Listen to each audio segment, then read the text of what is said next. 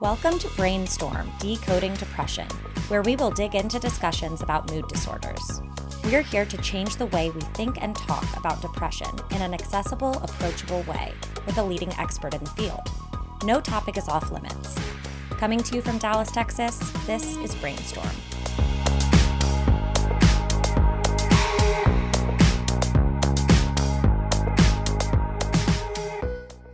The opinions expressed are our own and do not reflect those of UT Southwestern, the O'Donnell Brain Institute, the UT system, or the state. Hello, everyone, and welcome back to Season 2 of Brainstorm, Decoding Depression. Thanks for tuning in. I'm Catherine Forbes, here with the founding director of the CDRC, Dr. Madhukar Trivedi. Today, we will be talking to Kelly Davis, the Associate Vice President of Peer and Youth Advocacy at Mental Health America, about her own mental health journey, her experience navigating the mental health care landscape, and how this has all led to the amazing work she does today. We are sure to be inspired. Kelly, thank you so much for being here. Thank you for having me. I'm super excited to talk about such an important issue when so many people, especially young people, are dealing with depression. So very grateful for all that you all do and excited to share about some of my experiences and hopefully get into some good conversation. Yes, excited to get into it. So first things first, we'll go through your really impressive bio. You hold a certificate in applied positive psychology from the Flourishing Center, a master's degree in nonprofit leadership from the University of Pennsylvania, and are pursuing a certificate of specialization in mental health leadership from the Harvard T.H. Chan School of Public Health. You serve in advisory roles to the Wellbeing Trust, the National Suicide Prevention Lifeline, and the Center for Law and Social Policy. You've been awarded the Disruptive Innovator Award by the National Association of Peer Supporters and the National Peer Leader of the Year Award by Peerpocalypse. And your work has appeared in the New York Times, Teen Vogue, and NBC Nightly News. And you've even spoken at the White House. And that is a ton of background. That's really impressive. You're obviously really passionate about mental health. So let's start out with more of your background and what led you into this work. Yeah, thank you so much. I think the most important thing about my work and my approach to what I do and how I try to contribute to this really important movement is rooted in my own lived experience. So I think a lot of the stories that historically have come out about mental health typically talk about people who are older, but my experience with mental health challenges, I can remember as early as being 7 and having this sense that my feelings were physically too big for my body. And I looked around and I did not see that other people were feeling the same way. And I had no words or language to really describe what I was feeling, just that, I had experienced some early trauma and bullying. And you really, when you feel like that, I think at that age, but really at any point, there's a sense that everybody else is okay. There must be something that's really wrong with me. And having those feelings. So I talk about, I had my first suicide attempt when I was 10 years old, and it kind of felt like walking around with no skin, where I was so sensitive, especially because I felt like I had all of these vulnerabilities that people couldn't see, but were there. And I wanted to do as much as I possibly could to protect myself. And as many people share, when they have that sensitivity and they have these strong feelings, developed eating disorders and substance use problems, and really isolated people, even when it looked like maybe I was successful or doing things, spent so much time trying to deal with my own mental health. And I think that understanding what it's like to be a young person growing up, whether that was elementary, middle, high school, college, and what it's like, especially the isolation and the sense of separateness on top of mental health challenges, really drives me in wanting to make a world where, this idea that this happened to me, this should never happen to anyone again. Wow, thank you so much for speaking so openly about this and to some of your other details that you had mentioned. So glad that you're still here and putting in so much important work and energy out into the mental health field. It's so important for us to talk to each other about the truth of mental health, because we know that while your experience is so personal, it's not rare. You weren't the only 7 and 10-year-old suffering through these things. And so many people have faced mental health challenges in all stages of life. This conversation alone is going to break down barriers for others. And that's really what we want here in this podcast and in the mental health awareness space, not only to advance mental health care and support, but to completely break down stigma. And I think that what you've just said could absolutely make some of our listeners sit back and say, wow, that's so young, 7 and 10. But we talk a lot on this podcast and do a lot of work to bring attention to youth depression specifically. And because this happens, it's real and we have to talk about it. And I'll let Dr. Trivedi go into some of our research. But I also wanted to know how and when you became aware of your feelings at those young ages. I know that you had mentioned it felt like you were walking around without skin. Did you come to that realization later on, or was that something that you as a child were aware of? I mean, I knew that there was just, I didn't have the words to say what I was feeling, but it was such a physical experience. And I think people talk about that a lot when they talk about youth mental health, is maybe as a 10-year-old, I might not know that I'm dealing with an anxiety disorder, but I know I feel sick to my stomach all the time. Mm-hmm. So I think I knew and I felt it. In terms of having the words, I would say I got connected to the mental health treatment world when I was 10 after my suicide attempt, but I think probably as a high school student, later in middle school, started to get exposed to information that gave me a better way to talk about what I was feeling. So you mentioned finding support and resources. What did those resources look like, and were they readily available to you? That is a complicated question. I had access to a lot of therapy and eventually a psychiatrist in middle school and high school and college. But as somebody whose parents did not have health insurance, Mm. like is experienced by many people in this Mm-hmm. country, it was a massive financial burden on my family. When I was in high school, I got access, after I was hospitalized, got access to Medicaid and had more access to mental health professionals. For me, yes, therapists and medication and all of those things helped. But for me, what was the most helpful was when I was in college, I was diagnosed with bipolar disorder and given this message that my life was over, as many people who are diagnosed with things that are Mm-hmm. considered, serious mental illnesses, serious mental health challenges are. And it was actually connecting to other people with shared experiences and learning tools from them and learning hope and finding community. And that there were actually really awesome, cool people who had my experience and I didn't have to feel bad about it.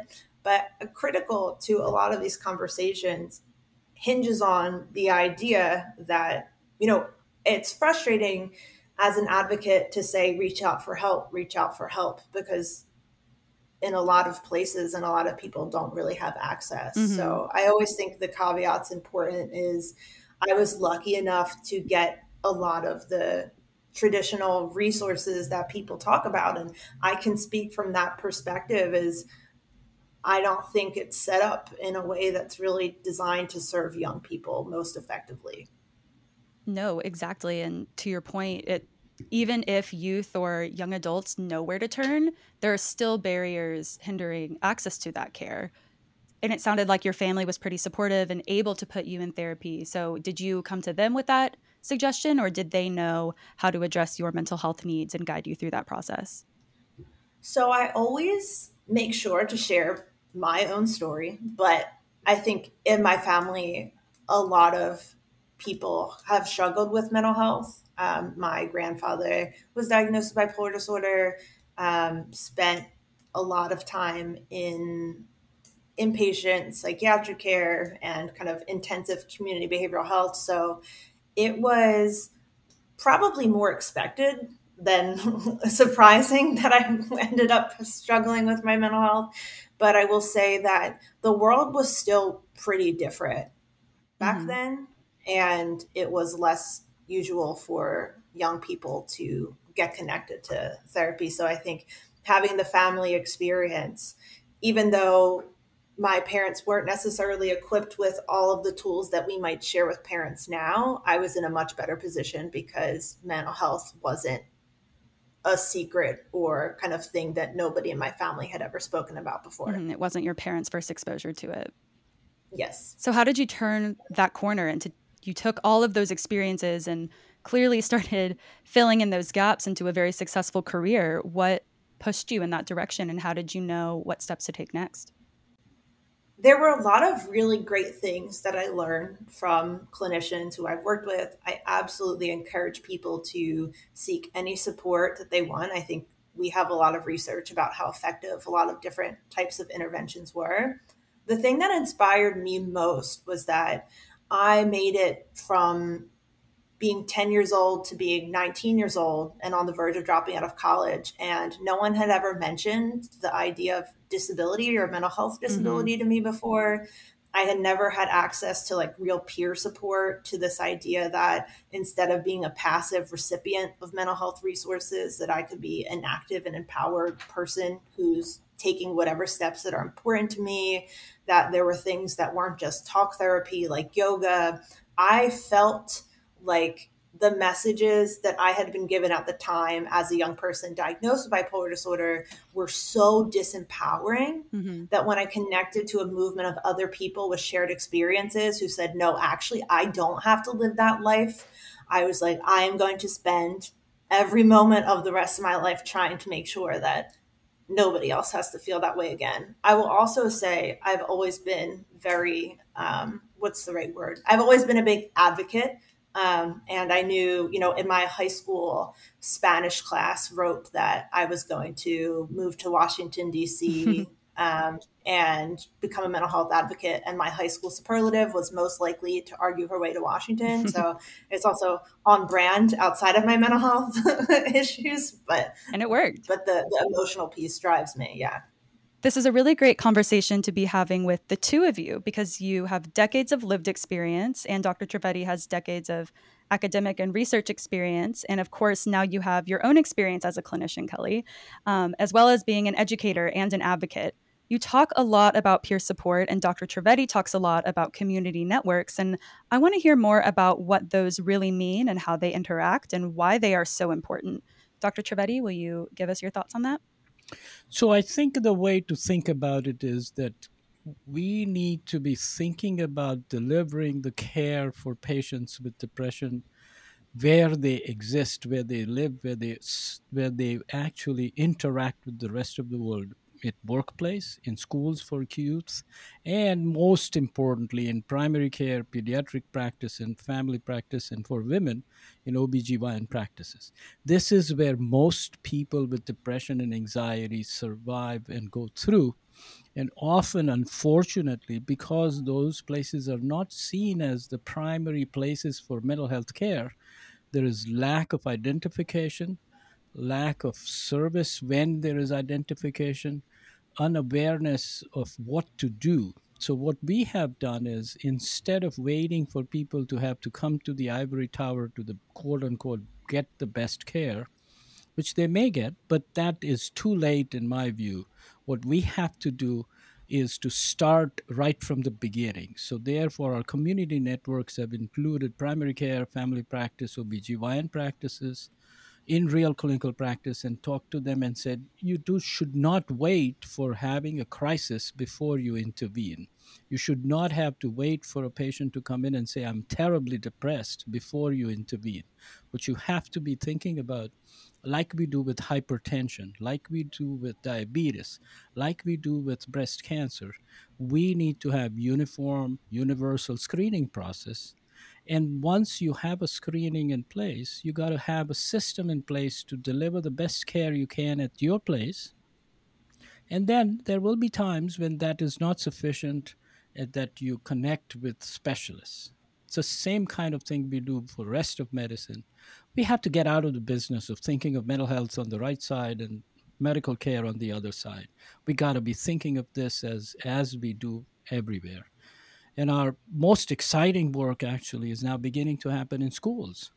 because that's actually where the first episode of these mental health conditions happen, and they get ignored. Remember, most schools and most healthcare systems and most state legislatures focus on those kids who are behavior problems, and that needs to be taken care of. But there is a whole bunch of kids who are suffering and sitting in the back of the classroom, never giving trouble to the teacher, and yet having suffering. So therefore, these two sets of areas of network development has been one of the most exciting things of my career. The one way we have tried to do this is not only engage the healthcare system or the school. What we have engaged is pa- advocates who have lived with this, who have a much better understanding, because they know that if they had been identified 10 years back, the outcomes would have been better. So we engage with partners right from the beginning. So a lot of our groups, advisory groups, include people with lived experience, and therefore, Kelly, you come at us with such expertise, more importantly, with a real serious value for your voice, because I can scream at the top of my lungs everywhere that this is important, but when you say it, it has more meaning. Thank you. I have so many things to say in response because I think this is probably some of the most exciting things that are happening in the field. I'll say on the community networks piece, I can just think of so many times when I shared a bit about my story earlier. Yes, there was some degree of, oh, you're doing well in school and are good at some things, so you're fine. But I can think of so many instances, right? When I was little, my fifth grade teacher saw me and was like, there's all of these, you're drawing all of these people crying. Like, what's wrong with you? Or like in high school, when I was coming back from the hospital or was dealing with an eating disorder, like teachers and adults in my life knew kind of something was wrong, but they had no tools or language or anything to be able to do anything about it. And I think a lot of teachers, especially with so many young people really suffering right now, feel that as well. So I think it's really important in the kind of world of clinicians, but also in the world of where young people spend their time, which is school. I talk too about one of the other major criticisms I have about how my access to mental health services were structured is that they were backwards. Like I had to build this whole secret life where I went to school, I did my stuff, and then I did all of this different treatment stuff in secret outside of school. Mm-hmm. Where why should young people have to create this whole new world when we can just put things where they are and where they spend their time? So I think that community network work is so important. One quick, sorry to interrupt again, Kelly, because you're bringing up something very important, and that is when we go to schools and tell them this is what we should do, their main concern is actually once we identify, we don't know what to do. Therefore, the answer is let's not identify. Instead of saying once we identify, let's figure out what to do, even if we don't know, and not avoid identifying. Exactly what you're saying. Yeah. I've been on so many calls too where someone is like, oh, we're identifying people and we're referring them places, but there's actually nowhere for them to go, which is, I feel like the field in some ways has a crisis of imagination that we should just give up because we can't build out the traditional approach to doing things. When actually, if you talk to people with lived experience, they say you're doing it wrong anyway. So I think that there's some exciting momentum and imagination there. So I work a lot on peer support. There's some interesting challenges when folks talk about peer support for youth. There's a bunch of things we could really unpack there, but I think if you come at this from the mental health field, you think that peer means someone with lived experience of mental health services or diagnoses, and a lot of times youth peer programs are just other young people. So I think that's really important to set out. But for kind of youth peer approaches, it's the understanding that young people are talking to their friends anyway. When they're having a hard time, it's other young people who they go to and lean on. right? It's where they already are. It's where they're already looking for support. And I think some of the really big things that we've learned in the world of peer support is it's first, people just want someone to listen to them and talk to them and sit with them and to not try to fix them or tell them that there's something wrong with them. So I think just training young people to be able to hold space and listen to their friends without getting scared is really important. I think we also know from the world of peer support that young people can support their peers in learning different things like resilience skills, like goal setting. I tend to work with youth who are a little bit older, so like college age. And that's a really big thing there, is helping them navigate learning these new skills, but also kind of navigating the resources that exist. One of the things that I mentioned before is that I had been in mental health services for 9 years before anyone mentioned anything about disability or accommodations. And if I had had an older mentor who said, you're really struggling. Did you know that there is something called disability and mental health? And there are specific things that you can ask for to make education more accessible for you. So I just think the power of peer support from we're not going to traditional service approach our way out of this, from young people are talking to their friends anyway. Those are the first people they go to. And those are the people who they're spending their time with a lot of the time, even if they're getting traditional services, right? I say that an hour a week in a dark office was important, but I had to be myself every other hour of that week. And I really hope that the people I spend my time with know how to respond to and support me, and that I can give them that as well.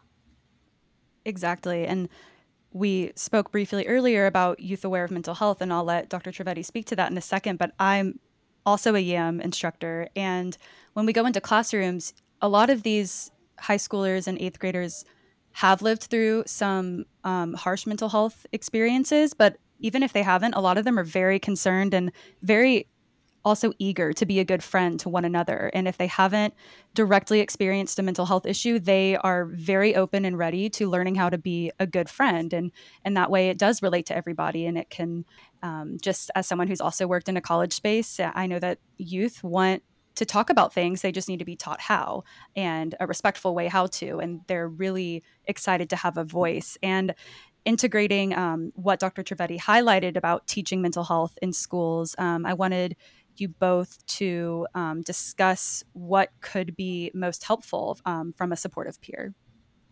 So I think that is one of the key issues that we do with the YAM program, is actually teach them, not by giving them a lecture, but by them experientially learning what should they do if they run into somebody who has problems, or they themselves have problems, or how should they ask for help, how do they then navigate that and not give up.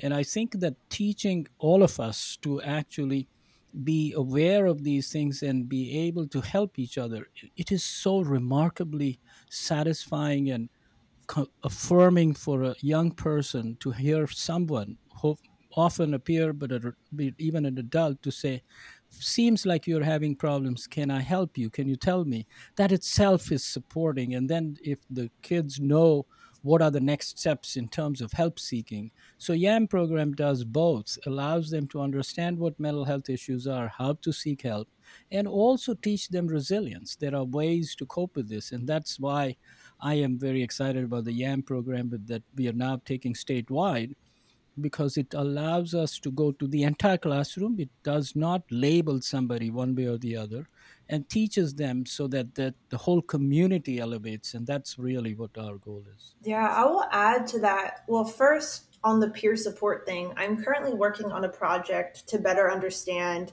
the experiences of college students in peer support programs. And what we've heard is that there's actually so many people and students who want to be trained that they cannot meet the demand for training young people who want to support their peers. So to your point, young people are so invested and willing and wanting to do and get support to really learn how to be most effectively there for someone. I think in terms of something that is key, in addition to the resilience and being able to refer folks to specific places, is just the ability to hold space. I think that there's a culture of, if somebody tells you something distressing, that there's pressure on you to fix it, or that that person wants you to fix it. But actually, most people just want to be heard. And often, if you ask someone, when you're venting, are you asking the other person to fix your problems? You often would never even expect them to. And you just want to share your experience and what you're going through. So I think equipping people with just the skills to hold space and not try to fix their friends, and being a safe space for them to turn to, is really important. I would also say, in terms of stigma reduction, there's some research, including a survey that came out through Healthy Minds, I believe, that actually, proximity reduces stigma, right? So it's important that folks like Selena Gomez, Michael Phelps, these really esteemed public figures, talk about their mental health. But a lot of stigma is really broken down when you hear people close to you talk about mental health. So I think stigma reduction campaigns that don't equip real people to share real things with the people around them are really limited in their ability to make people feel more comfortable opening up. Exactly. And I'd actually like to hear both of your perspectives on the following question. What do you think is the biggest misunderstanding about depression or bipolar disorder or mental illness in general? And this is a really loaded question, so feel free to take it any direction that you'd like. But misunderstanding about the disease itself, maybe what you wish people understood about how to approach someone who's struggling, and whatever you think is the biggest obstacle in addressing mental health awareness and education. That is a loaded question. I would say one of the things that has made the biggest difference for me is, I think media is getting better at it, but historically, and I think the ideas that I was exposed to, particularly with my family history, is that there is this idea that if you are diagnosed with something like bipolar disorder or psychosis or schizophrenia, you cannot live a good life. And that is not true at all. I think that for a lot of people, when they're diagnosed with something, they feel like they will never get better, even if they feel initial relief that, oh, there's a name and there's language for me to be able to talk about this. So just that things can get better. And even if whatever your struggle is does not go away, I still deal with periods of depression and mania and anxiety, all of those things. But I feel like actually the way that I've been forced to find community and had access to resources and have to prioritize my own mental health, in many ways, I experience a far greater wellness, I think, than some people who will never have a psychiatric diagnosis. So it's not the end of the world, I think, if you have any of these diagnoses. I totally agree. I mean, this was fantastic explanation. The only two small things I'd add is, one is exactly what Kelly is saying. When you said you have one of these things, depression, anxiety, bipolar disorder, everybody around the person and including the person feels like life is doomed, and that's not true. In fact, we have very good treatments that work. And the other major issue which we are trying to really change is, the earlier you get the understanding of what it is, identification and diagnosis, the less likely you may even need medications and lead a full normal life. So I think that the more we do with this early and intervene right away, the less we will need aggressive treatments, and people can have a fantastically normal life. Obviously, uh, some people may need more aggressive treatments, but that is true for any condition. So that's the first and most important thing in my view. And the second thing is, Kelly is a good example of saying, even if you have one of these things, you can actually excel. And one key thing she mentioned, I want to highlight actually, that there are obviously downsides, but there are indirect advantages, like you just said, that your life, because of the struggles you've gone through, has also been enriched in some ways that somebody without bipolar disorder may never have that enrichment. So there are pluses and minuses. If I can just add to the importance of something, really shift for me too as my mental health experience evolved, on that point where initially I was really looking for examples of someone could overcome this. Mm-hmm. And as I got more involved in mental health movements, I get choked up, I cry. I'm always on the verge of tears when I talk about this stuff. But it's like actually some of the most beautiful things, whether they are in the world of mental health change, in art, in film, all of these things are created by people with these diagnoses. So there's also, it's not just shame. It's not just I can get over this, but it's that you're actually, this is kind of the world of disability pride. You're connected to and part of this amazing, vibrant, beautiful community that, yes, even if there are really hard things that you're dealing with now and may deal with, randomly or for extended periods throughout your life, there's a really special and wonderful community that you're a part of too. Excellent point. I want to give you both the platform now to say anything else that you want to get out to the world on this topic. So what's the most important thing that you both would like to share today? Don't hide it. Do not be silent about it. And get anybody who you trust to help you. It is not should not feel shame about getting some help. I think if I am having a pain in my leg, I'll go and find somebody who'll help. Same thing you do. Do not ignore it because there are very good treatments available. I would second that and also say that everyone has a role to play in addressing and improving mental health. And for me, mental health advocacy has probably been the most effective and long-term mental health intervention that I've ever received, where it was, talking about things like purpose and community and belonging. The gifts that mental health advocacy have given to me have really been protective for a lot of the challenges that I've experienced. So everybody has a role to play, whatever your unique skills are, whether you're an artist, whether you're a policy advocate, whether you just listen to your friends or you share about your story. I think we need all of us. And I would strongly encourage people to explore some of the ways that they might be able to contribute based on their unique skills. And for those ready to take the next step in their advocacy, where do you recommend that people can look to first? I definitely recommend, as someone who works for Mental Health America, to check out our resources. Last fall, we did a partnered event on youth activism with YouTube, and we developed a toolkit that's 7 ways to get started as a mental health advocate. It's a really great place to start.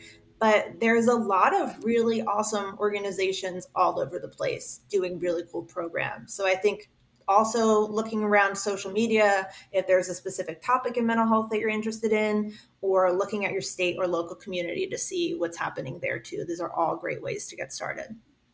Great. Well, thank you so much for joining us today, Kelly. I'm looking forward to seeing where all of this goes and following along with all of your work. Thank you.